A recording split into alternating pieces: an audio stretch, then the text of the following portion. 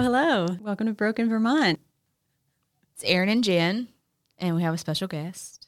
A very special guest. Very special. It was only fitting to bring her in, I think, as our first guest, as the owner of this amazing podcast studio and co-working space. Do you want to introduce yourself? Hi, everyone. This is Monique Priestley, Executive Director and founder of the Space on Main. Yay.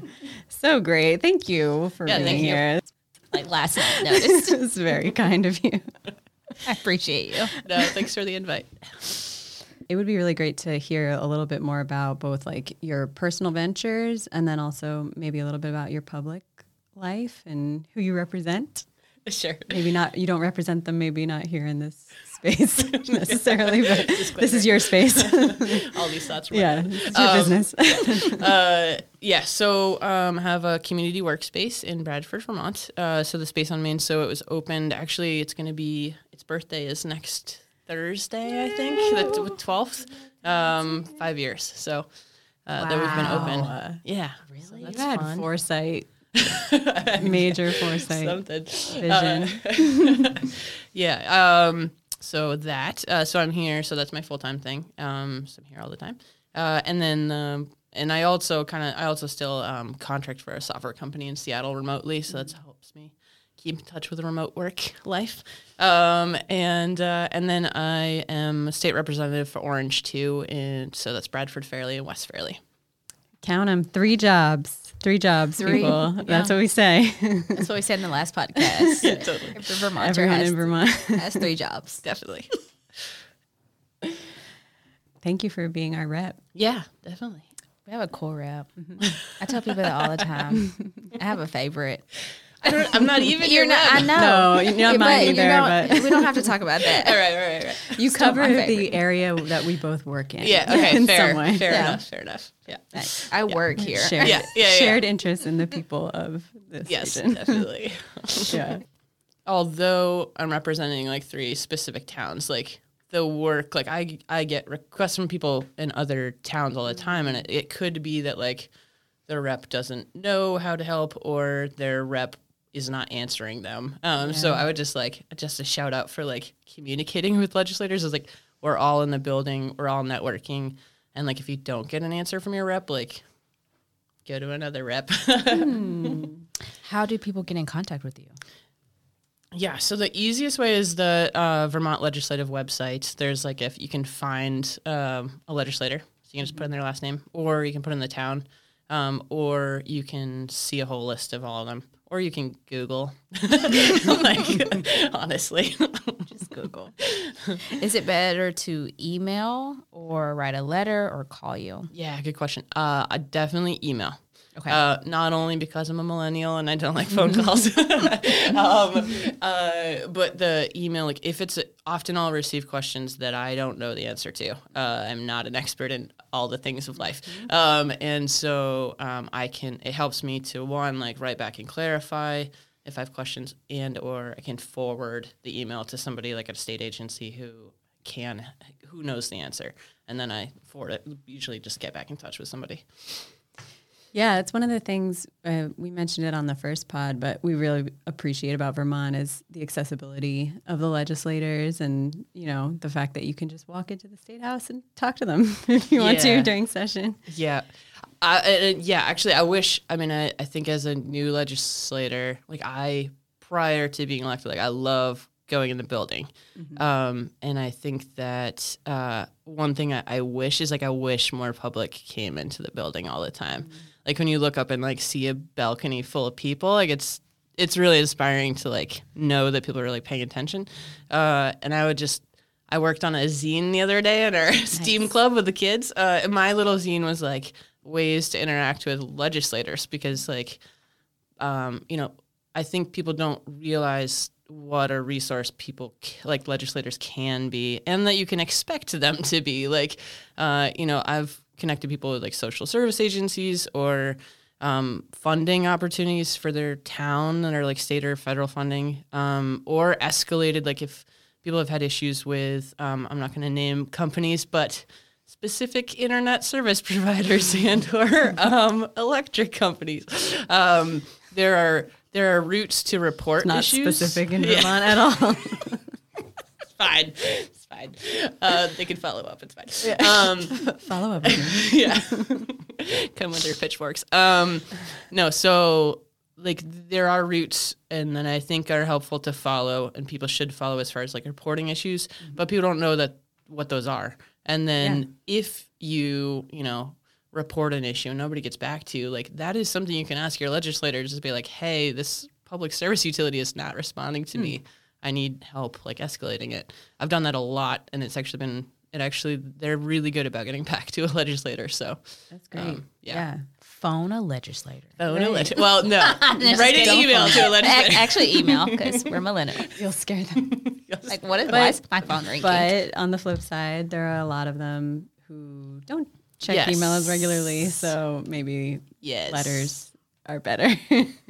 It depends on age demographic. Yeah, Know fair your enough. demo. Fair enough.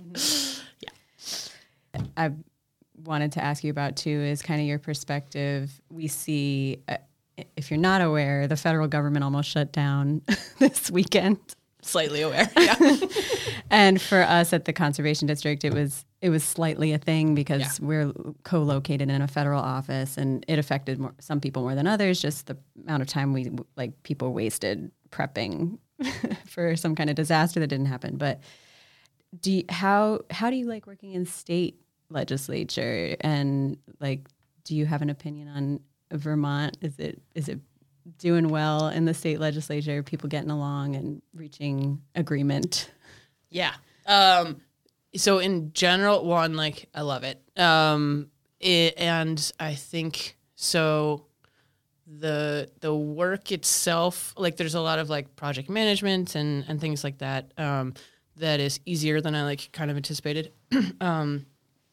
And the piece that's like, I would say the media helps spin, and polarization the last couple of years has helped spin is like the disconnect, party against party kind of like disconnect. And I actually have felt kind of energized by having conversations cross party. And I think it's like a cool thing about Vermont is like you don't have people screaming at each other on the floor and that kind of stuff that we might see in like national politics. But I would say that it's much easier. I guess there's spaces that facilitate cross-party conversation more frequently than I like expected. And it's really refreshing to like, although I'm not going to agree with everybody, to like hear where people are coming from, and then the voices of the constituents they're representing is really beneficial. One, like as a policymaker, but also as like a individual human, like professional development wise, like, and just human development wise of like hearing the different perspectives that people are bringing to the table. There's just way more of that than I feel like the general public, I think in general, I get a lot of like, oh, you're a Dem, so you're like only concerned with Dem things, and like you don't want to talk to me because I'm a Republican, or whatever it is, and like that is fair because that's what we're like hearing, that's what we're consuming. But I actually love having conversations with people who from other parties.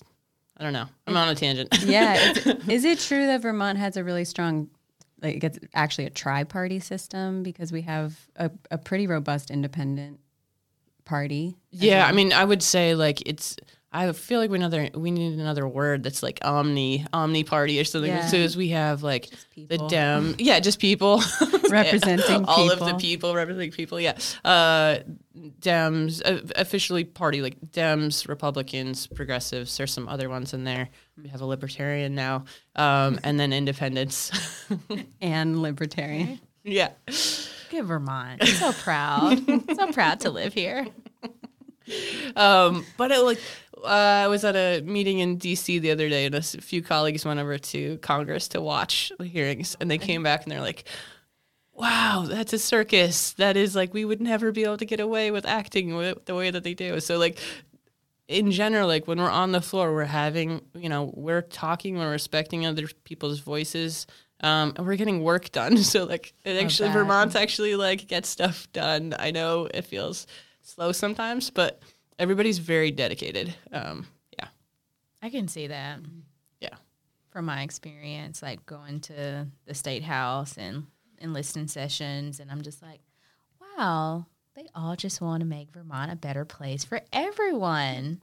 Can't say the same for all the states or the federal government. Yeah, there's not too many like corporate interests that own the state. Like there are other states that are really overtaken by their industry, and it's a little less so here. I think, yeah. So they're present. Yeah. They're very present. Sir, that was actually one fun and terrifying sometimes. Like I would say, there's definitely lobbyists in the bill. There's a lot of lobbyists. Like in general, Vermont actually has a high number. I started reading articles about it because I was curious about how many. It seemed like a lot, and it is. And big corporations are definitely represented for sure. And you felt that with certain bills, and I'm fine being public about this. Like the right to repair bill, John Deere swooped in hard, and all of the kind of that kind of stuff. Can you talk a little bit about what was the outcome of that? Because I've heard about it peripherally. Yeah, so that passed through the House, and then it's in the Senate right now. So the Senate, and it's a right to repair farm instruments. It's this one is specifically for farm and agricultural, so it includes like logging and things like that. And so it would be the first bill, if it passes through the whole body, it would be the first bill to include like forestry equipment. So for people who don't know, for equipment like John Deere tractors, if you want to fix it, you can't just fix it in your home shop. You have to take it to the dealer. I would say like broadly it's access. So some equipment and not just John Deere. There's some equipment just like our computers and stuff like that like limits. The bigger thing is the software locking down things or triggering error codes and that kind of stuff that need to be reset by somebody with a computer system that can go in. Computers taking over everything. Technology. Can't even fix my own truck. What is that? My own tractor. It's true though. Yeah, but they're in the building. But I actually think it's again access-wise, there are lots of lobbyists, lots of advocates in the building, and it's nice. Like I feel like on every issue you have people on both sides. So you can get kind of I talk to everybody on all sides to just get a better picture of like, what are the real things they're trying to get at? What are the questions they have? What are the concerns they have? Like that kind of stuff, which is really nice. Like in Vermont that we have, that's just like a lunch, or, whatever. How can someone get like more involved, in just like knowing the process, coming to the State House? Like what advice would you give someone? I would say come to the building. No, email me. Yeah. No, actually, I'm joking, but like honestly love when people come to the building and showing people around. It's really fascinating to see both the floor, like the actual votes happening, but then the committee process, which you can actually watch the committee process on YouTube and the floor process on YouTube anytime you want. Which is new since the pandemic, right? Yeah. Yeah, that's been a huge improvement, I think. Yeah. Like for myself to be able to participate. So Yeah. that's another way. Yeah. Tune in on Yeah. YouTube. Definitely. Live, like it's happening. Yeah, every time we sit down, if we have a quorum of a committee or anything, we have to go live before we can meet. So I'm so glad they kept that. yeah, yeah. It made things interesting when we lost power over the winter and things like that. Like we're just actually, it was actually really fun, but also bizarre to have a building with no lights and just emergency lights, and we're all just sitting there running around talking to each other. I mean, it's fun. It was those moments of the human side are really fun. Yeah. So, why did you decide to go into policy and want to be a rep? Yeah, I mean it's not something I planned really. It's definitely something that of course people over the last decade or so all the time are when are you gonna be a rep and blah blah blah. But it's not something I planned for myself. And it's kind of like anything else. I didn't know I was in focusing on economic development and community work until I was on all 5 different boards that were our economic development corp and our chamber and our business association. Oh yeah, this is economic development. So yeah, I would just say I originally started on the Conservation Commission in 2009. And yeah. In Bradford? Yeah. Yeah. Nancy Jones pulled me in. And so I had moved, this was before I went to grad school. So I was like living here trying to figure out what was next. I went to grad school in 2010 in Seattle. I stayed on different boards, library board at that time I was on as well. So I just did some of that stuff remotely, and then moved back. But I was young and tech savvy, and just genuinely interested in community. Like I grew up very community focused because my mom. But so that led to, little like the healthcare board and the chamber and the library board and public safety and all the stuff until it was regional. So then it was like Vital Communities, and then it was Green Mountain Economic Development Corporation. Then it was statewide with Vermont Council of Rural Development, Community Capital of Vermont. So all of these things kept on kind of, I would say progressing to having a better idea of all of the issues that people are like facing. And so Sarah Copeland-Handis, when she wanted to run for Secretary of State, asked me to like run for her spot. So that's how that happened. Very cool. How do you feel about not having staff as a legislator? And is that why there's so many lobbyists? And, how do you deal with the amount of work that you have to do on your own? Yeah, it's a lot. It's a lot. People are like, oh, how's your summer? Like, now that you're not in session, I was like, I don't feel like I stopped going to the floor and I stopped going to committee, but like, I am meeting people a lot for just like random. It's kind of like, going to your podcast and the broken pieces, like, I don't know. I think some people like know me or feel comfortable reaching out. So like sharing some stuff that are just like big issues that then I'm like, I don't know how, like, especially not having staff and stuff, like, I don't know how to navigate this. Luckily, I feel super comfortable reaching out to, people in state agencies and things like that to have conversations to try to like navigate things. If somebody, isn't kind of somebody who will just self-learner to like go online and look things up and or isn't comfortable having conversations, like I don't know what they're doing. Without staff, I'm running around and that's like, it's fun for me, but it's a lot. And it does, as you said, highlight the importance of actually having like lobbyists and advocates and just general public in the building, because the more kind of like voices you're hearing from, I feel like you can put together a more concrete understanding of any issue. It seems like a personal choice Vermont made. Like, is there ever any talk about beefing up the capacity of legislators or raising their pay? I know a lot of legislators with 3 jobs. There's definitely a legislative pay bill that did not make it through last time.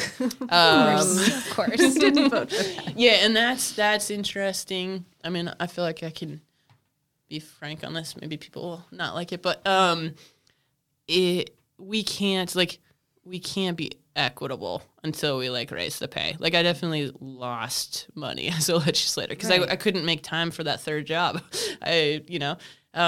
So, and if we want more young people, if we want more people who are just like having families, marginalized populations, like in general, like right now, it's very much, I feel like you're best situated if you're retired and or independently wealthy and you don't have to like juggle a mortgage payment with student loans with like feeding your kids and that kind of stuff. I don't feel like we've had, I could be wrong, but I don't think we've had the staff conversation. UVM does a really good job. UVM, there's a really good partnership with UVM to have students be interns.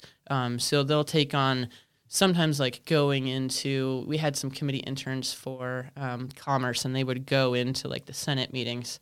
They'd listen and they'd come back and report every week. So some people have interns for sure.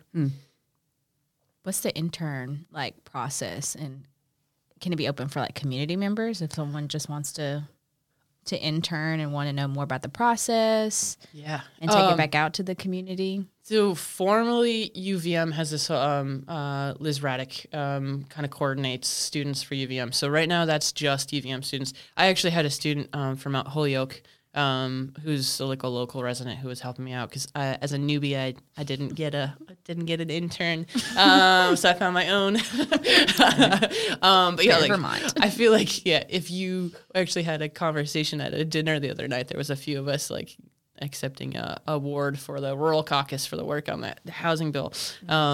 And there was an older person there who was retired, and we're like, "You want to be our intern?" Like we're looking. She's like, "I'd like to get more involved." We're like, "Great, we have assignments for you." Yeah. Come join us. Yeah, For free. yeah, Yep. yeah. I like working with people of all ages. Yeah, 'cause totally. they're really like there's so much wisdom and experience that you can bring in, and then there's also like energy and new ideas of the youth. It's great. Yeah, You gotta mix it up. Yeah. Yeah. But then, like for me, I just really heavily rely on having conversations with people outside of the building, like just every day, like trying to just go to, I don't know, community meetings or whatnot. I don't know how you could do the job without that.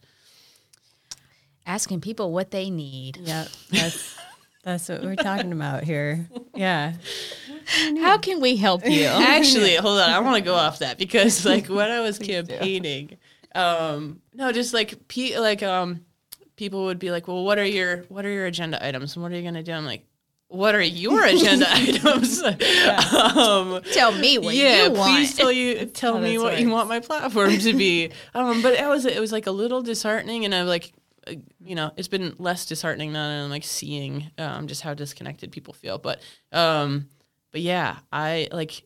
The whole point is to represent the people in the district that I'm representing. So, when I have people who write all the time and will give me this like really lengthy thing. I think they I don't think they've been heard. So they tell a very like a story. But then I'm usually on my computer, so I'll usually write back in like 5 minutes and be like, thank you so much for sending this. I'm going to look into this. And then they write back and they're like, well, what, you had just read that? Like, I didn't actually expect to hear. I was like, come on, like that is the whole point of my job. Like, yes, I think I'm going to read there's this a stuff. disconnect, though, because like people just assume politicians don't care. Yes, And and it's that's like, a media spin, and like I get it. That's and, like, true. Yeah, I mean, it's not just a media spin. There are huge systemic issues that like Some people really feel. don't care. So Yeah, and some people don't care. Well, yeah, I think like you said that's actually part of your job and I feel like Erin and I, this is similar in our work where it's like we have to spend the time listening. That's actually part of our like billable hours. We have to do that in order to do our job well. And I think that probably escapes some lawmakers over time. Yes.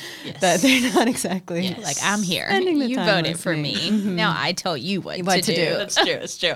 Yeah, there's definitely, again, like some constituents from out of town, other towns who, it's clear that their lawmakers not listening because they've tried and then they're going to somebody else. And it's just that part is disheartening for me. Like, especially when it's, as a public citizen, if you try to email for them, like it depends agency to agency, staff to staff, but like sometimes if you try to like go kind of above and just the top of the ladder type thing, you could get ignored. As soon as like I write an email, I tend to get a response back. And so some things it's like I had an instance where a homeschool student missed a reporting deadline because they have to report in on a regular basis. They missed it by like an hour, and it meant that they might have to stop homeschooling and go back to their school. And like all that was required was like an email to the Secretary of Ed to ask for a waiver, and their rep didn't respond to them. So they reached out to me, and I like wrote the email, and the Secretary of Ed responded like immediately, and it's just like fine. And it was something that simple that like has big ramifications in somebody's life. So yeah. Good. I'm glad you're doing this work. No, we need like standing 10 in the gap. more Monique. I need 10 meetings. But you can't have mine. I'm so sorry. She's mine. My friend. She's not even my rep, so she's my friend. Yeah, there you go. Yeah.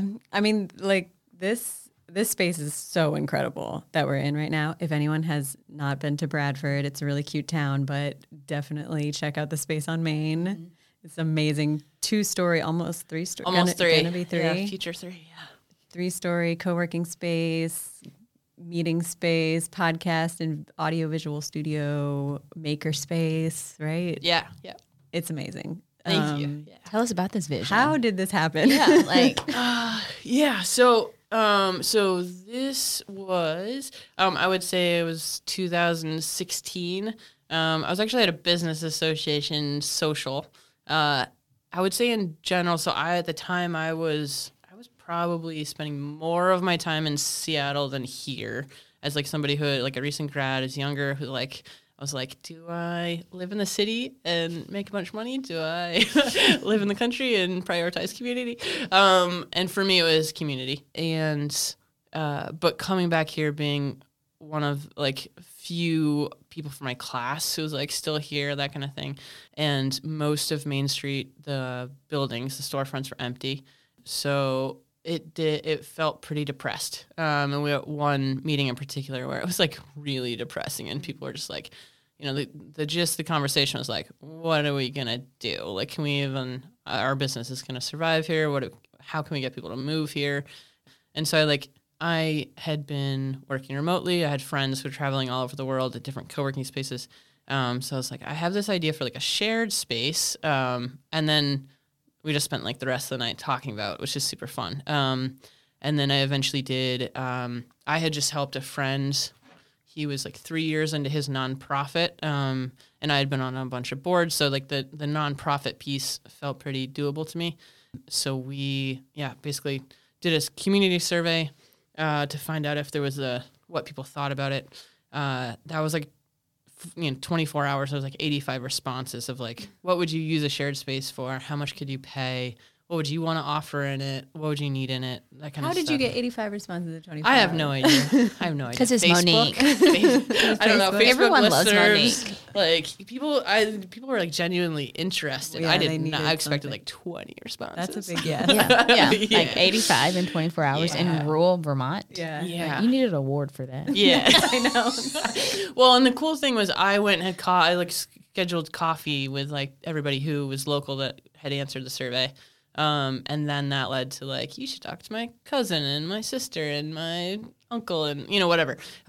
This person down the street. So then I had coffee with like those people. So it was like 300 conversations of like just trying to do market research basically. And it was fun because along the way, the stories of what people needed in order to be in a community and live here, like that kind of ended up not only driving things, but like driving me. It was like at a certain point, it was like these people we're going to lose people if they like don't build the space.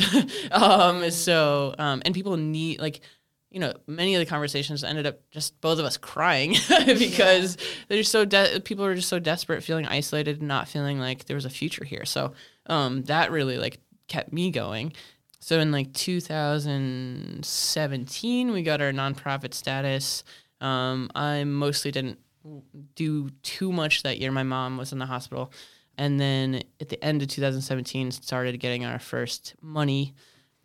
At the same time, Colatina was going to expand their restaurant or I was going to do the co-working space. I was like, I don't know if I can come up with $100,000. And they were like, well, we don't know if we can wait for you. So they were awesome. But basically, it was a race to like, can we fundraise?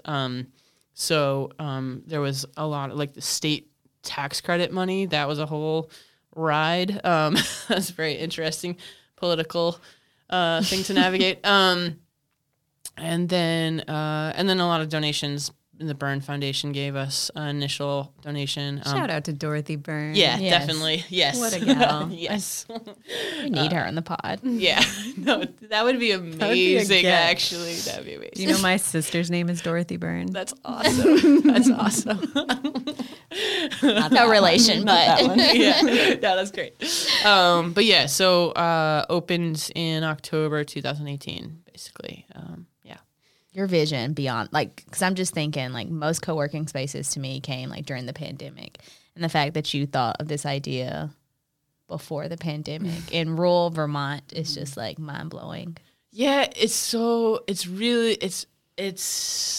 interesting because Not only was it like about trying to get remote workers here and to like foster community, but now the pandemic caused, such a disconnect, isolation, mental health, like just, issues. And I think that people need community more than ever.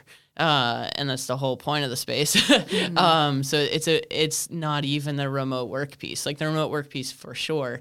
But also, if you have a bunch of remote workers moving to the middle of Vermont and you're not fostering how to connect them to community, you're like missing a huge opportunity for just community well-being in general. So that piece I like was ingrained, but I didn't realize how much of an impact that would nobody did of a pandemic. Like, yeah. Look at you thinking in the future. Yeah. Yeah, I mean, but then like the money is one thing, but the actual execution is another. Like this place is flawless. Seriously. It's like you thought of every little detail. There's like pens exactly where you need them, like Post-its, games, like markers, whiteboards. Yeah. And this podcast.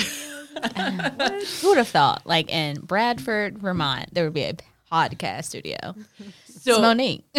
Yeah. She did think well, no. I mean, I'm not going to take full credit for this. Okay, so we have a team. Yeah. Well, no. So not just a team, but so lots of community support, but more importantly, the co-working kind of ecosystem and the like shared economy, like people who are like attracted to that type of idea. I visited when I was doing the market research piece. I visited spaces in like New York and Seattle and Oregon and Massachusetts and all kinds of stuff. But then in Vermont and New Hampshire, I visited all of the maker spaces, community spaces, co-working spaces, trying to like figure out what they were doing, how to form a budget, like all the kind of stuff that I needed for like a business plan. In 2018, I guess, right when we like. Actually, it might have been 2019, February 2019. There was a Senate hearing, economic development, and they had asked me to bring together all of the co-working space operators into one space. And so they all came here, and we had a Senate hearing on site. And that I had met everybody, but they hadn't met each other. And so we kind of kept in touch. We'd go to see each other's spaces. So a lot of like having a podcast studio was like going to other people's spaces, like VSET had one, Black River Innovation Campus had one, and then also I'd go to like national and kind of global co-working and economic development conferences, and then follow those spaces on Instagram and things like that. So like there's a really cool space in South Carolina that I follow. So some things like, having blue wires is because I was like inspired by this hygge in South Carolina. So yeah, a lot of it is just like, paying attention. Yeah. It's beautiful. I guess what advice would you have to someone that wanted to move to this area and start a business? Yeah. Or someone who's already in this area and they want to start a business. Take the business planning course. At the space on Main. It's hybrid, actually. So yeah, Erin took it. So so we have a 10-week business planning class that's free. It's grant supported by Vermont Women's Fund and Vermont Community Foundation and Vermont Department of Agriculture. And I feel like I'm forgetting someone on this one. It always changes up. But that is hybrid. Yeah, so people can take it from anywhere in Vermont, New Hampshire. And that is like, I've had people who have been in business for 30 years and just need to pivot. I've had people who have 5 ideas and they don't know which one to pick. I've had people who are like in process or just looking to start. But that the piece of that is like the community piece. It's like, mostly it's getting people in the same room to talk through their vulnerabilities and exploring an idea when they don't know where to start. Well, I like the class, so I think everybody else should take it too. Even if you don't have a 5 stars. even if you don't have a business idea, well, we all have business ideas. So let's start there. Everyone has a business idea. You should take it to help execute it, or just say, is this a great idea or is this not a great idea? So yeah, that's a really good point. I mean, so some people will go through the class and they'll do their thing right away. Some people will realize they have a lot more work to do to lay the groundwork and or to get funding. And some people realize like, this is not something I can do right now, and or this might not ever actually work in this area. But those are all valuable like lessons. Yeah. And everybody needs another job, so Yeah, exactly. Because the way the economy is going, we need 4 jobs to live in Vermont. I'm usually brainstorming another side hustle. Yeah. I need another one. Yeah. Broken Vermont. I would love to hear about the committees that you serve on. Can you list them? And Yeah. Which ones are you working on? Yeah. So House members have one. So it's the House House Committee on Commerce and Economic Development. And then, but I'm also on a Joint Information Technology Oversight Committee, JITOC, which is 3 House members, 3 Senate members. Information oversight. What kind of information are you overseeing? Information technology oversight. Yeah. Okay. So that would be, so actually we haven't met yet and I'm a newbie. So I am curious what we're Nice. But Can I sit in on this session? This committee? public. Yeah, public. Look at me. So in the very least, it's Agency of Digital Services oversight, and I'm not actually sure what else we're gonna take on. I've not seen an agenda, but Wow. yeah, that's an area for me that I was passionate about. Like I couldn't decide going in if I wanted to be on commerce or if I wanted to be on like a tech committee. They kind of dissolved it was energy and technology before energy and environment. And so tech is kind of floating amongst various committees. Like artificial intelligence will probably be government operations. Data privacy is under commerce. So there's pieces there. I think cybersecurity, I'm guessing, is GovOps. Like that makes sense. And those are all areas that we are slow. We're not states in general are pretty slow on this, and the federal government is probably not going to like come up with federal plans. So it's really important for us to start talking about all of that stuff. Like we're way behind if we compare ourselves to like Europe. So you just named like 4 committees that are kind of taking a piece of the puzzle. How do you then de-silo?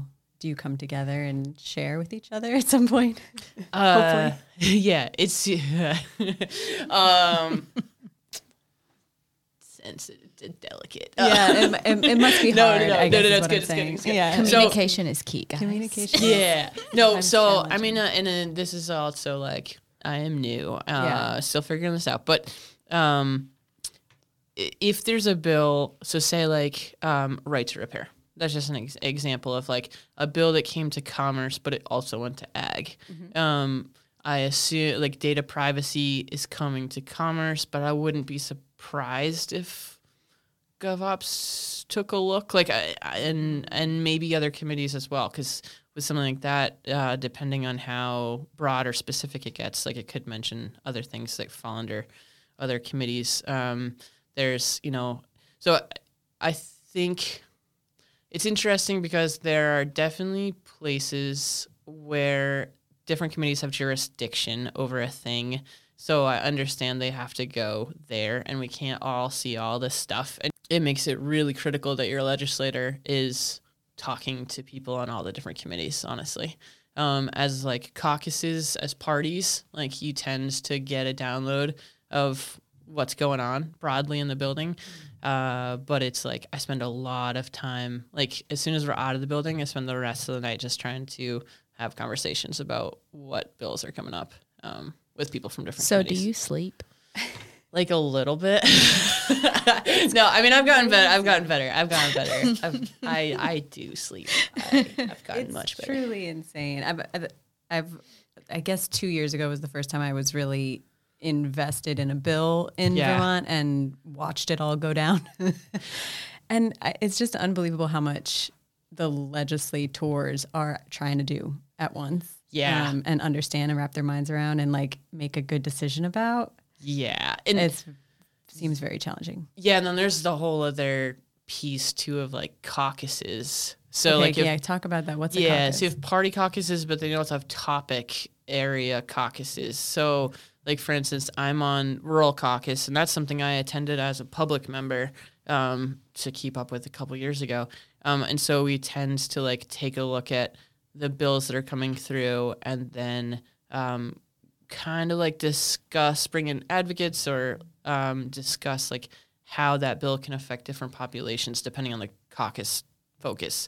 So in rural, like for instance, the housing bill, we like talked about a bunch and like pushed a letter out from the caucus.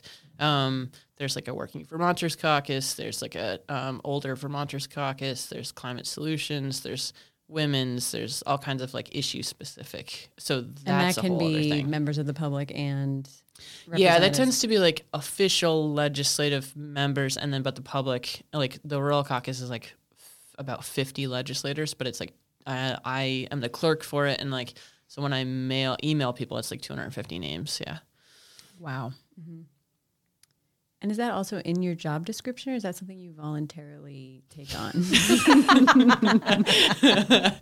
is this question going? I guess no. I'm just kidding. I'm just kidding. Like they don't force you to go do a caucus. No, you're choosing to participate. Yeah, and actually, as a newbie, that was hard to be like you wanna try to keep up with all the things. You want to be on all the things, but they're often meeting at the same time. You literally can't unless you're like Hermione. But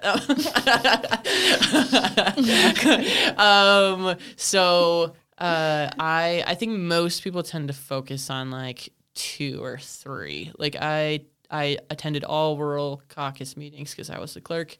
I attended a few climate solutions caucus meetings, and then for the most part for other caucuses, I was just like on the mailing lists and keeping up with minutes and stuff like that, and checking it with members who are on them to find out what the main pushes were. And can the community like look at the caucus online so they know when they're meeting and stuff like that? I think that super varies caucus to caucus, but for like rural, we have a Zoom link and you can get on. You could just actually you can go to, I think it's, oh my God, I should know this memorized. I think this is Rural Caucus VT or VT Rural Caucus. You could Google it. But whatever that website is, you go and there's a email subscription box at the bottom. So you can just put in your email. And At the bottom. Email you. Scroll down, people. Scroll down to the bottom. Down. But we also have all our minutes and stuff on there. But I think and so you could join the Zoom. Sometimes we try to record it. But yeah. Mm-hmm. You've mentioned the housing bill a couple times. Can you touch on like even just some key points around housing that people are talking about right now? Yeah, sure. So the housing bill was really interesting, I would say. And that was one of those bills where you see the politics. So and especially also thinking about how communities differ. So a lot of the bill was looking at zoning and what's okay as like a housing type in different areas, and what should be okay without being like fought all the time and that kind of thing. So is that like, because typically towns can set their own zoning, right? Yeah, but the state might be giving some like overarching guidance, right? So a means? big piece of the housing bill too was a discussion about Act 250, and that I would say going into the next session, at least like yesterday I got email where there's at least four Act 250 studies happening right now from various like agencies and stuff around the state. So going into the next session, definitely I feel like, I've talked to certain committee chairs on both House and Senate, and it's like housing is the main, like we need to, like that is the conversation, like the whole next session is gonna So be. for someone who doesn't know what Act 250 is, can you briefly like go into that, or just like an overview of what is Act 250? And we should probably spend a whole pod talking about Act 250 since it comes up so much in Vermont. If you're not from Vermont, you have no idea what this is. I don't care. But it's. I would say that it's just super, super high level because I'm not an Act 250 expert. And for my understanding, it's like just a balance between conservation and like infrastructure, basically development. Yeah.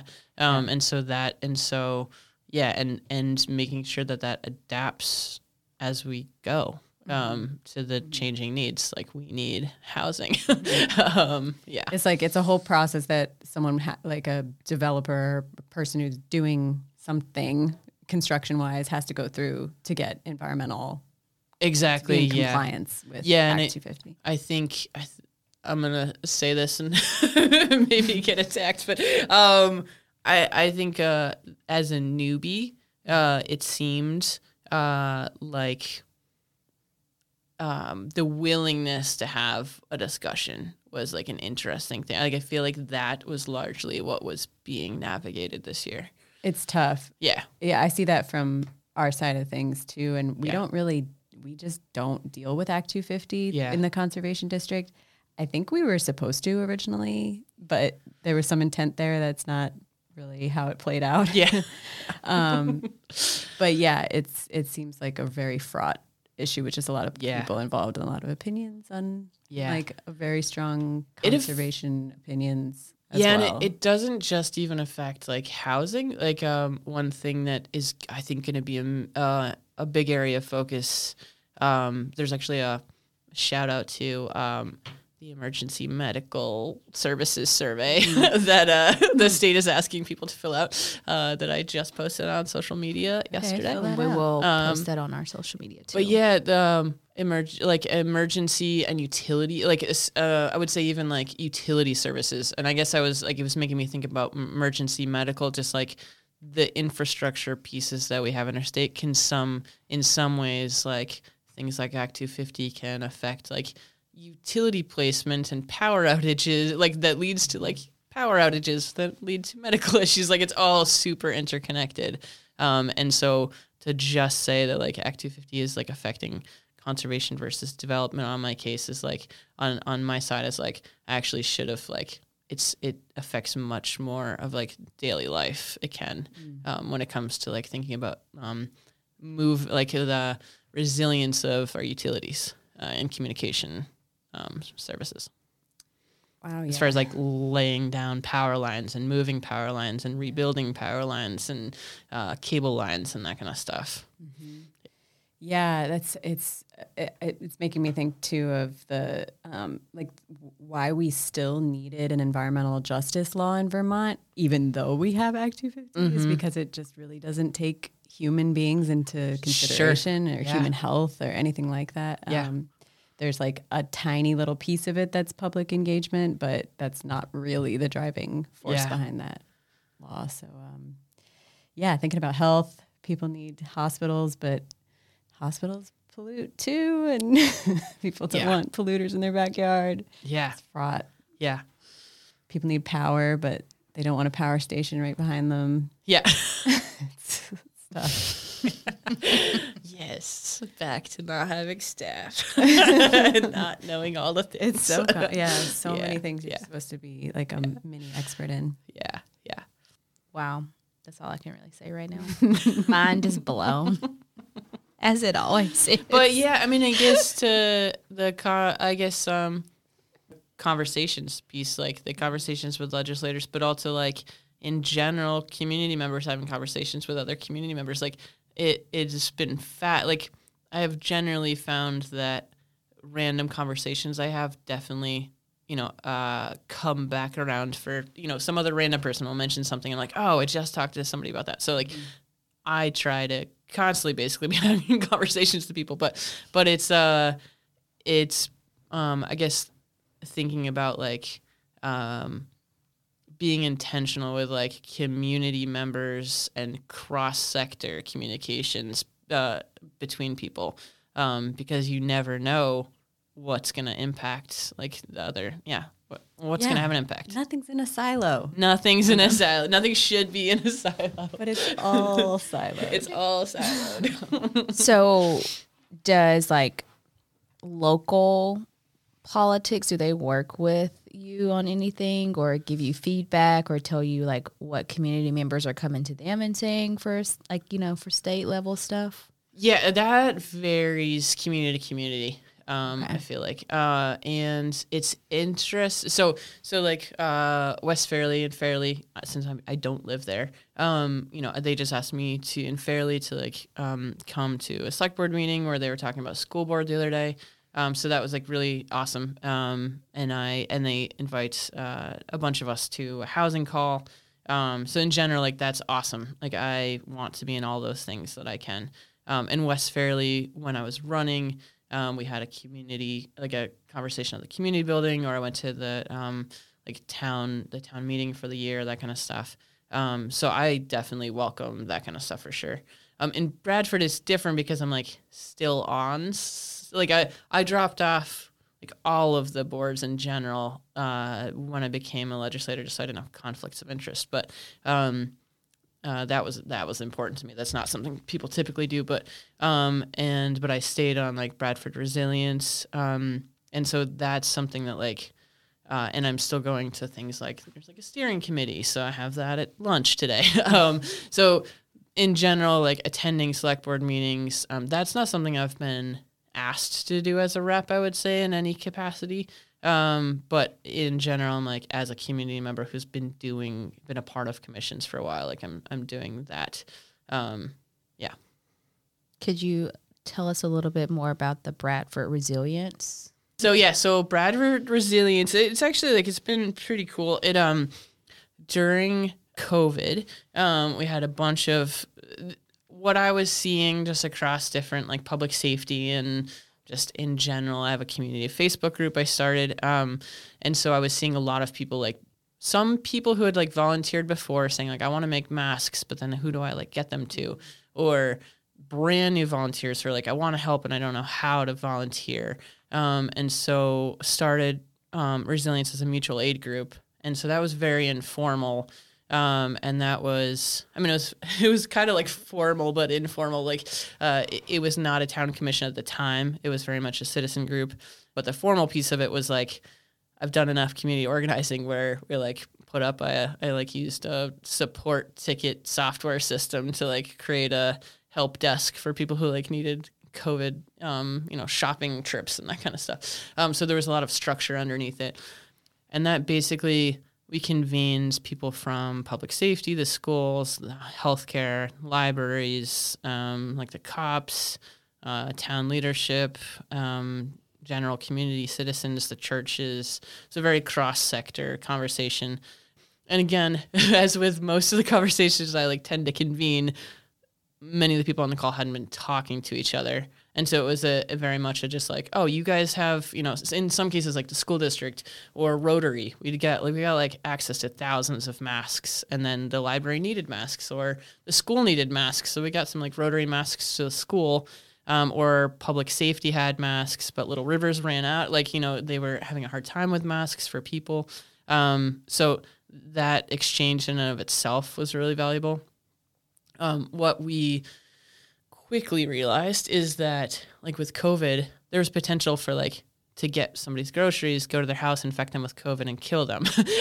So that was weird. Yeah. So, it made us normally I'm not super concerned about like volunteer efforts and things like that and just standing them up. But in this case, we're like, I feel like liability wise, we're getting into a pretty scary area. So that and wanting to get grants to do some public engagement, like we had yard signs that said like, call this number if you need help.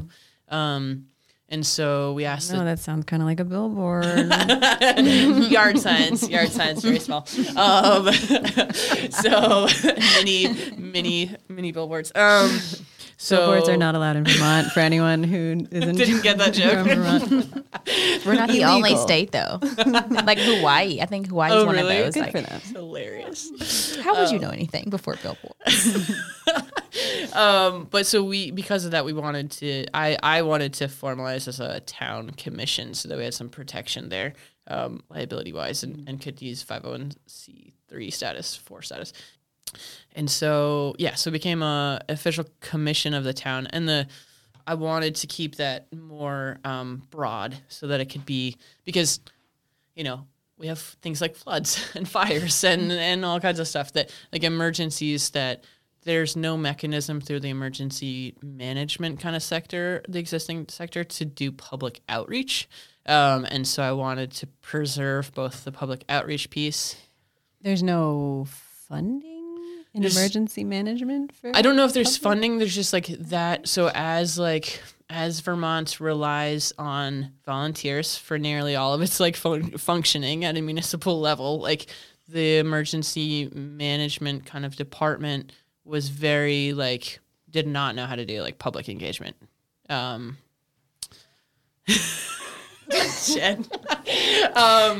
Wait. Turn around. Wait. Just No, the hot water. it's just no. You didn't. I'm just. This is an important. This piece to highlight. I think. No, this isn't important. Yeah. So this is important. So yes. So what we did with the bylaws, both these people Losing are it. cracking up right now. Losing Losing it. Yeah, I'm losing them. Trying to get them back. Was basically like this commission will serve as a commission that generally kind of keeps up to date on like well-being issues in the community or emergencies, and also makes sure that all of the different sectors are talking to each other, and then reports back to the town and reports to the public, and serves as like a community engagement. That's a very big role. Yeah. To volunteer. For volunteers to play. That's, Yeah. Do you have to live in great and it's Bradford to be on this committee? Like, is it open up? Yeah, so what happened was the formal commission, no, you do not have to live in Bradford. So I think I should know this, I think it's 7. I think we have up to 7 members. Then we have 2 alternates. There's technically like 9 spots that we made. And that was just cannot exceed, people who living outside of Bradford cannot exceed 50% of it, cannot be the majority. So the majority needs to be, or at least half needs to be Bradford residents. And that's just voting commission members to take actions. As far as like resilience, when I set this up with a group of other people who had been on calls, like I chair those, coordinate those. And when it comes to community issues and like emergencies and things like that, and most recently, we're talking about resources for people experiencing homelessness, and I am not the expert on that, and neither, I'm sorry, are the other commissioners. So you know who is? Yeah, the people experiencing the people experiencing homelessness. Yes, and also the social services that are on the ground. So like Capstone Community Action the Haven and Listen and Clara Martin Center and like Little Rivers, and so.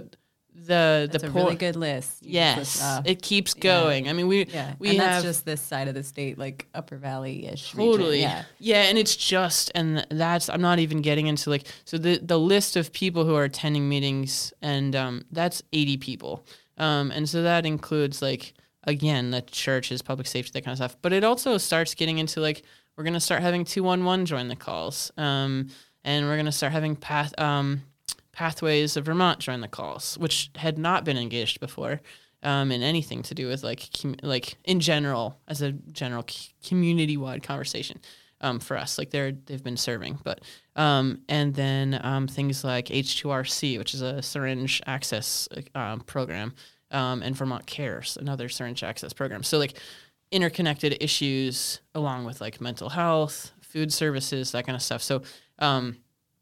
So there is a formal structure for the commission to like that needs to vote on things, have minutes, warn meetings. It's open to the public. But then like I've tried to facilitate the meetings where I'm not really talking. I'm just trying to, although with varying degrees of success, navigate rabbit holes and tangents and things like that and get us back on track. Being a real facilitator. Real facilitator. So yeah, more facilitate the people who are on the ground doing the work and the people who are talking to the people who are experiencing homelessness. And so resilience in general, it's meant to be a convener of like all things. Yeah. Look at Monique. Nice. Wouldn't we just give a shout out to Monique at this point? Because how do you have the time, to do all of the things that you are doing? And how do you like really prioritize yourself and your mental health, because you do a lot of things? Yeah, my calendar is always full of meetings, but that gives me energy too. So like that I often, especially a conversation where people are genuinely like sharing maybe for the first time or connecting, like the resilience calls. I got an email. I might walk out of one meeting that's like kind of a lot, but then I'll get an email. Like I got one from Capstone and Downstreet that were like, we were able to house somebody because we emailed the resilience thread and like you sent a message for us and then the other people saw it and they like got somebody in a housing. That was like a first come first serve rapid thing. So that kind of stuff gives me energy. But mental health, I have been sleeping. I watch TV. I drive a lot, so like I listen to Audible. So Podcasts. I'm gonna listen to this podcast. I do a lot of books, like a lot of Audible, which has been really fun. Relaxing. Speaking of broken and legislators, like as a newbie, my list of books right after session. Here we go. I know, has been like crisis management, hostage negotiation, narrative psychology, regenerative economics. Nice. What else? That's been my reading list lately. Oh, and then now I'm just listening to like the, all of the things, cybersecurity, AI, and how much the governments need to talk to each other and things like that. Yeah. So the common theme is we just all need to talk to each other. Yeah. Yeah, let's all talk to each other. That'd be great. Yeah, and thinking about like your resilience infrastructure that Bradford has built here, and do you think about how that could be duplicated and funded like in other areas? Yeah, totally. So actually one thing I forgot to mention. That's a great question. So it was actually great. I mean, horrible time. And COVID's a horrible situation. But the timing of I don't want to make a mistake there. We're on the other, we're in a new world now.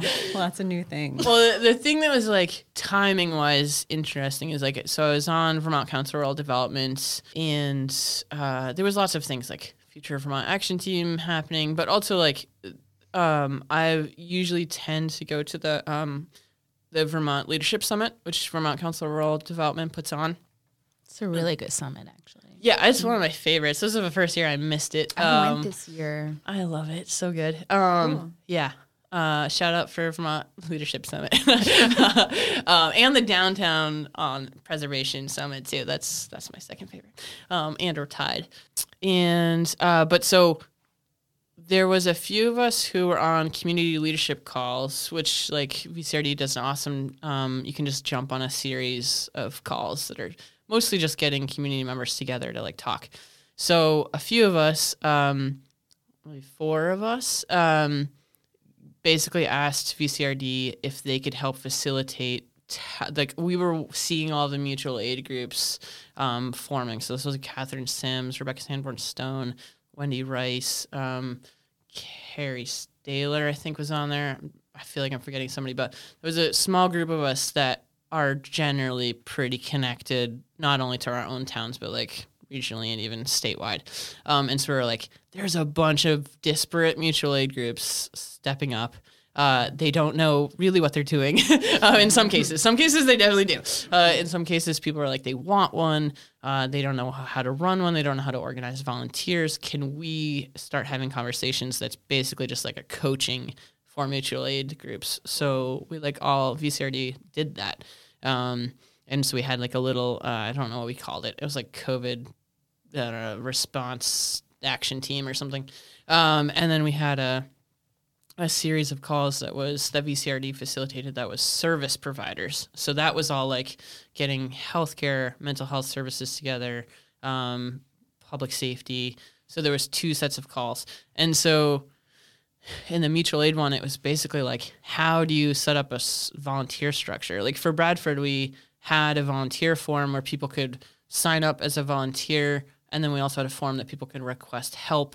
And then we had like 120 people. I divided that into 10 teams, and then I had a team lead on each one. And so I'd meet weekly with the team leads that were basically like organizing the volunteers. Representative democracy. Yeah, totally. So we did that statewide, and then I actually I'm still on like a national mutual aid network. So I was like doing workshops for, I don't know, some calls would be like New York City and Detroit and Baltimore and Chicago, or like on a call. And in that case, it's like really hard because there's so many more people that they're trying to like do these mutual aid groups for. Do you see any possibility of state agencies and the legislature investing in this type of infrastructure? I guess I have a lot of like So many thoughts. I have a lot of thoughts on like why I'm asking that question, but I'm sure. but you like do. well Okay. yeah, just like for some context, the environmental justice law that passed 2 years ago sets a deadline on all of the covered agencies under that law to actually get in compliance with the existing federal laws and write community engagement plans, like have meaningful community engagement plans and language access plans. And that word meaningful is defined. So part of it, it's like, it's all, the fact of the matter is most of Vermont's state agencies don't have either of those plans on the books. But even if they did, it doesn't mean anything unless you're actually acting them out, and that's that boots on the ground kind of what we need too is coordination of, if every single state agency is trying to do community outreach, it's still the same couple people in the community that are hoofing around, getting the word out about things. But I like specifically when you said emergency management, is that the state agency? Is that no? In that case, that was like our maybe, but in yeah. my case, I was talking about like our local like our emergency management department. Yeah, and how it's just vital. Yeah, and it's actually like it is the government's job, so therefore it's not volunteers' job. So like we could pay community members to do this with government money. Sort of the case that I'm making. Like there's no law that says you can't pay them to get the word out about important resources. That's really interesting. So yes, I feel like I haven't been a part of a conversation that went that direction, which is really interesting. Like, but an example that gets at what you're saying, very concrete examples like the flood. So when the flooding happened, Wendy Rice of Vermont Connector started a Facebook group. I think that has over 10. It might even be more. I haven't looked at the number for a while, but started the basically Vermont Flood Connector.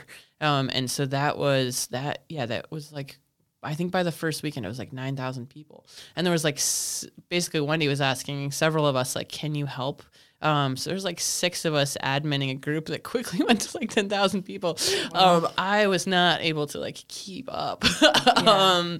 And it was amazing because it was like, and I was actually structure in Facebook that I've never seen before. And it was on Facebook too, which is like, so it was setting up things like, these are the things you might need help with. These are the resources on how to get it. And it was basically like there was at some point, I think it was, I would guess because I was actively adminning it, we were taking shifts basically like all night long for a couple of days.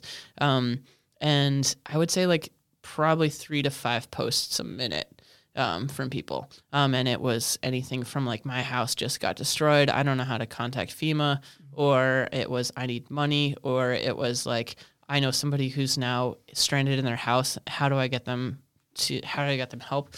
So did you coordinate? They coordinated all those groups because I was on a couple of those Facebook groups after the flood. That was like a coordinated effort statewide. No, I mean, so Wendy Rice. So that was a volunteer. That was a volunteer. Yes, very much. Thank you, Wendy. Wow.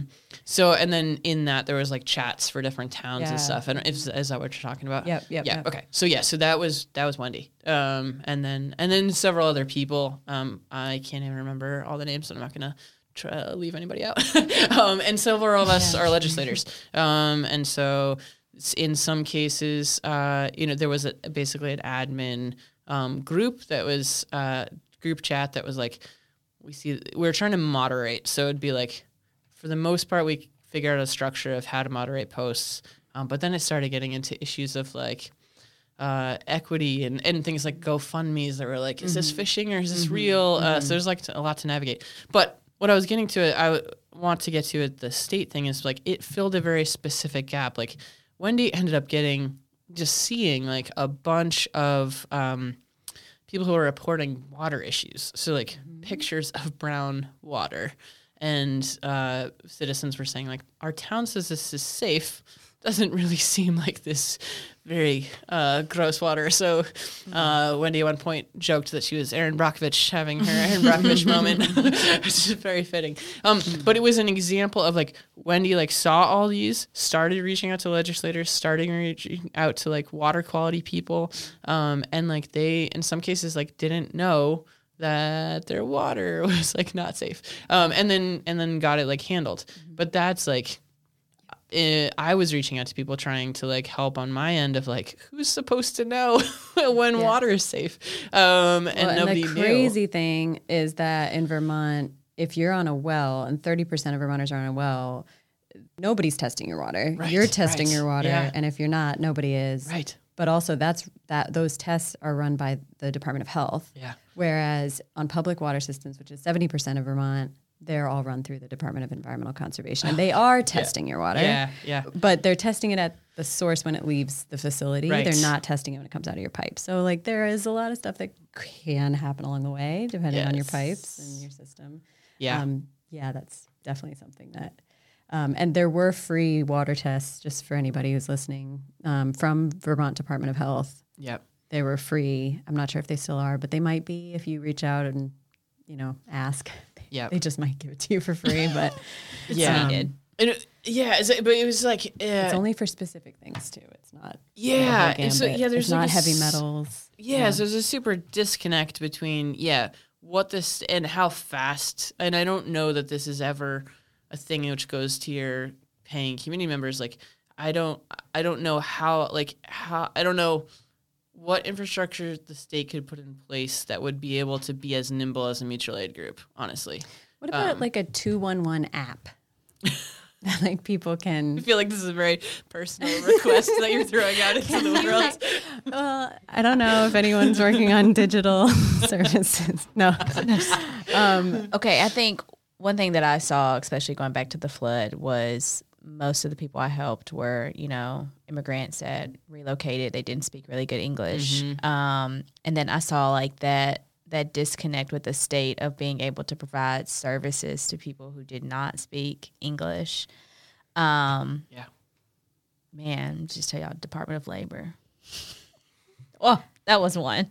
The free water testing thing, I created a flyer about it and requested for that to be translated. That just the fact that exists, it never got translated. But they did use the flyer, but they didn't manage to translate it. But that's one of those things where it's like, how there's this free resource, but it's not translated into any other languages. And Vermont Department of Health did they put a lot of effort into language translation over COVID. They kind of started to get themselves together.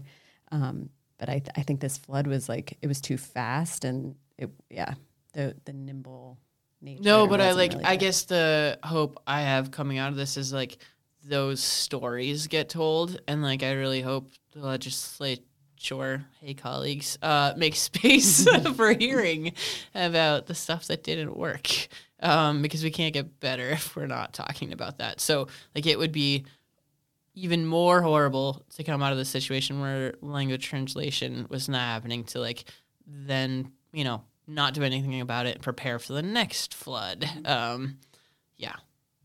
Yeah, I saw that a lot. Just people, Vermont is this very progressive state. And Erin just did air quotes just for everyone who can't see. It's really frustrating in a state that really does pride itself on being progressive and Black Lives Matter, and we want new Americans moving here, and then they don't provide the type of resources that we need. Me coming from the South, I didn't know heating oil was a thing. Right, didn't know it was a thing. I didn't know it was a thing, but then also didn't know where I could go get my hair done, or can I even buy hair products from some stuff that is so simple that most white people don't think about. Yeah. Like, is a certain town safe for me to go to? And so I feel like Vermont is kind of missing that mark on, like, they're wanting more people to move here, but then they're not providing resources when it comes to, like, translation, when it comes to, like, there's like nobody that looks like me. I mean, I've been in the State House building and a certain rep was like, I can see you from a mile away. And that wasn't very, that wasn't very, friendly, and, like, thought it was a cute joke. And I was like, okay. Yeah, you're saying I stand out for a reason. For a reason. Yeah. Like, why did you bring that to my attention? So it's just like I guess, is how can Vermont really do the things? Like, where's the action behind the words? Like, that's what I feel like is really missing here. And it starts because they don't listen to the people that are having these issues. Like, it's just kind of skipped over in a lot of ways. Yeah. I mean, on the things like the lesson learned from the flood, like, email someone, if not me. Just email Monique at this point. Just like, no, but I mean, like, I feel like that needs to be that can't be ignored. And Aaron, when it comes to, like, the welcoming piece, like, I think we need to do better at a local level. We need to do better at things like DEI conversations at a local level. But I think the state needs to push that. Speaking specifically for Bradford, that it did not sign an inclusivity statement because it didn't know how to navigate that conversation, which is, like, a and is not okay. What is an inclusive statement? Like, and it's so it because that's another thing. It's like, I have so many. Okay, so this in particular was what I'm referencing is a VLCT put out, like, a recommended Vermont League of inclusivity Cities and Towns. Yes, sorry, Vermont League of Cities and Towns acronyms. And it basically was like, I mean, me personally and a few kind of, like, newbies, feel like the statement was more or less like, we're not going to be jackasses and we're not going to be assholes and bigots and and in our case, in our town, I'm going to get myself in so much trouble. There was a reluctance to sign a statement which they felt held them accountable to standards they couldn't meet, which I'm like, people can sue you any time of the week. So I think that town, like, at a local level, there should be resources for all kinds of things, directories and so, like, just community groups, things like that. But that's not like pushed. And I'm going to take it one step further. Yeah. Because what does exist is the Civil Rights Act. Yeah, and exactly. The Civil Rights Act, exactly. Title VI specifically of the Civil Rights Act is the non-discrimination portion. And in order for any recipient of federal funds, so even if you receive $1, and I'm curious about, like, the ARPA money, like, does that count as federal funds? Because that flows through. Yes, so, it does. Okay, Yeah. So if you received ARPA money, you have to be in compliance with Title VI. The only way to show compliance is to have a meaningful community engagement plan and a language access plan. Yeah. So that law could be enforced by anytime. Filing lawsuits. Definitely, yeah. Or it could be enforced by people just following the law and being proactive and being like, this is actually the requirement, whether you sign it a statement or not. Totally. Yes. You actually have to do the work ahead of the disaster, ahead of the program, and make a plan for how are you going to get resources out equitably and equally and, and involve the community and the decisions around how even the programs work in the first place. So it's like, that's already the law. That's sort of like always our kind of mantra coming out of, like, a lot of us who were trained at Vermont Law School under Marian Engelman Lotto. Shout out. The queen. yeah, she spent her career enforcing Title VI in the environmental context, and that's what it is. And like when it comes down to it, it's already required. Yeah. But again, it's just words on a page. Right. You know, you actually have to do it. Definitely. And it needs to be funded. Like the community engagement Yes. part needs to be funded because that's how you get rid of inequities. So yeah, I would love to see required trainings and community conversations that are funded. they're funded. That also fund expert voices to come in. Like, yeah. Yeah. Yesterday in Facilitate. Bradford, I almost had a wreck, first off, because this older white man decided it was like a good idea to just stop in the middle of the road. And he gave this black woman who did not have a sign that said she was homeless or she needed food. None of that. Like she was just walking like how most of us just walk. He stopped. Y'all, stopped. Rolled, like literally, and was like, hey, and gave her like once. Oh my God. And she looked just as confused. Reparations. And I'm like, Oh my God. no, she looked just as confused. Like, I'm just like, Give her his like change from his yeah, like that is holder. literally what he did. Like when I say her face was just like, and I was behind in the car like, Goodness gracious.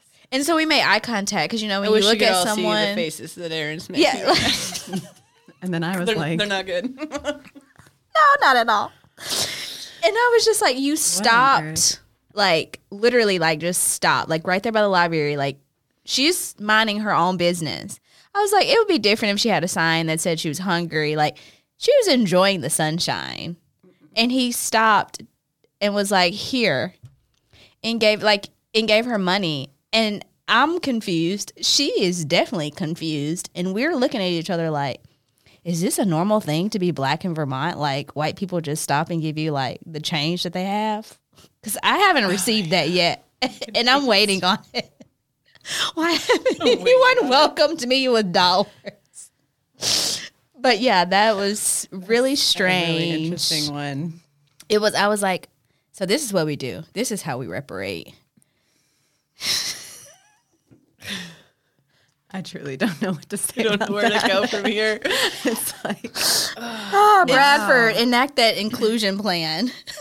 Well, just and kidding. Don't do again, it. have You know. conversations. Like, it's normal to see a black person walking down the street. They're not a homeless person. We're not all homeless. No, absolutely They probably not. don't need $2. I mean, buy them a coffee. Maybe if they're in line at the coffee shop, sure, buy your neighbor a coffee. But Asked to talk. I don't know. It was just the strangest thing, and I felt so bad for her because, like, you could tell she was really confused and did not know where this was coming from. oh, that's really awkward. But in his heart, he was probably helping a black person. $1 a day. Does what? Keeps the black people to stay. We're gonna need more than $1 to get you to accomplish that. oh my God. I just had to tell y'all that story because That's I incredible. called my astounding. family after that. I was like, I phoned home. I did. I had to.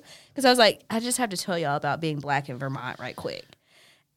And they're like, okay, here's another black in Vermont story. And I was like, y'all, what is this? We should do it like a takeover episode where we change the name of the podcast. You can to Black in Vermont. Yeah, you can just like Black and broke in Vermont. Oh no. Just kidding. I do like it here. That's why I stayed. yeah. It just needs to be fixed. So I felt like that story needed to be told. It was just the look on her face, like, are you kidding me right now? I mean, she took it as she should.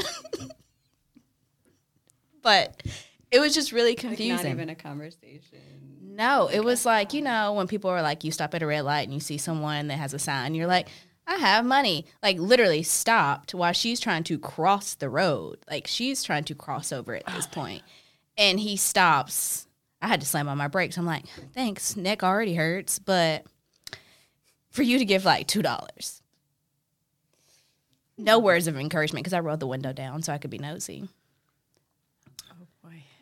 It was just like, here you go. Go buy something nice. I laughed just so I don't cry because it's like, what is going on? Happening? Vermont. What did I just witness? Okay. Broken Vermont. It's a broken thing. The end. $2 is not enough to fix. $2 is not. That's not reparations. I had a lot of zeros. I'm not going to pay the rent. We don't want to keep you forever because you're a busy lady. It's like the most busiest lady. No, I know. thanks for having me. Yeah. Thanks for coming. Like, yeah, thank you very much. So quick thing, when does your business course start? So people know. Next Wednesday, October 11th. And when is the deadline to sign up? October 11th. Very good. We're accommodating people. I mean, I've accepted people after the start. So, 6 to 9 p.m. If you go to the spaceonmain.org/rise, RISE. You don't have to be a member to. You do not have to be a member. You do not have to pay anything. You just have to actually show up. and apply. It's hybrid. And apply. So it's all grant funded. So I do need to collect data to be able to tell the story of who we're working with. That's an amazing. Because it's hybrid. So I've had people from Burlington, Vermont, and Manchester, New Hampshire, and then everything in between. So. Very good. Well, the session starts in January. Yes. Is that right? Yep. So a couple more months. Yeah. Is there anything that people can do to prep for the beginning of the session, the public to start to kind of get ideas on the table? This is the second year of the biennium. Yes. Yep. Which means I would say just reach out anytime. And it's I'm not gonna I like to receive. I can't speak for other legislators. I've been doing that a lot, I feel like. But I like to receive random ideas. I'm happy to talk to somebody about a way they think something can be solved. And in some cases, we have very concrete things people want a resolution for. I have a cancer resolution. mesothelioma. Mesothelioma. Yeah, that. So do a lot of people have that in Vermont? Yes, and it was actually this is honoring a family member who passed, but it's creating an awareness day basically, which will be next year. But so there are instances where we can do bills, but we can also do resolutions that it could be honoring something or celebrating something or raising awareness to something. So people can also submit those anytime. Oh, that's neat.